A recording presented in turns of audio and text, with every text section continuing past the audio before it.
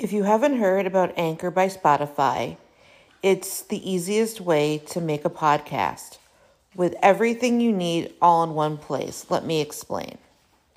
Anchor has tools that allow you to record and edit your podcast right from your phone or computer. When hosting on Anchor, you can distribute your podcast on listening platforms like Spotify, Apple Podcast, and more. It's everything you need to make a podcast in one place. And best of all, Anchor is totally free. Download the Anchor app or go to anchor.fm to get started.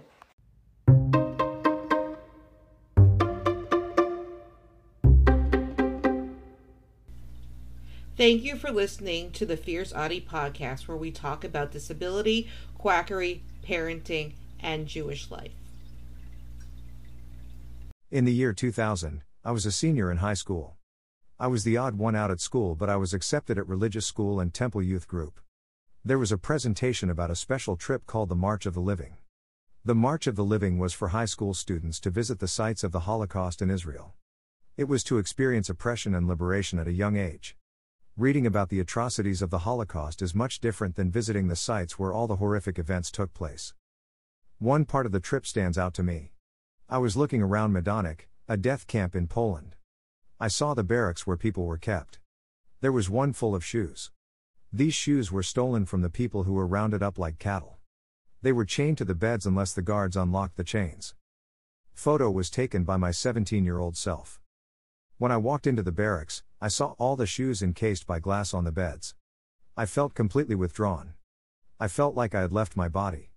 I was hearing the screams and voices of the victims. It completely took me over. The air was thick and the emotions were so overwhelming, I collapsed. I remained there with a vivid image in my head of what happened exactly where I stood. I could not help to imagine what they were feeling, who they were separated from, and what horrific fate waits for them at this horrid place. All these emotions were taking over my body.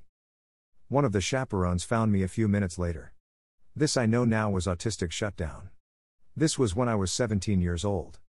I was diagnosed as autistic at 32. I am 38 now. I remember it like it happened yesterday. I have vivid nightmares of this exact scene. Why did I take this trip when I was warned of extreme emotions? I always wanted to feel like others did, even as a child. How would I fully understand what happened if I did not go?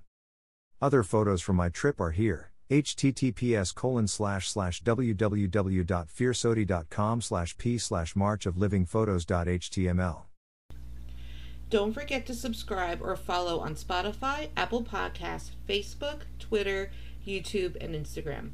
Keep on speaking your truth and never let your flame burn out. Thank you for listening.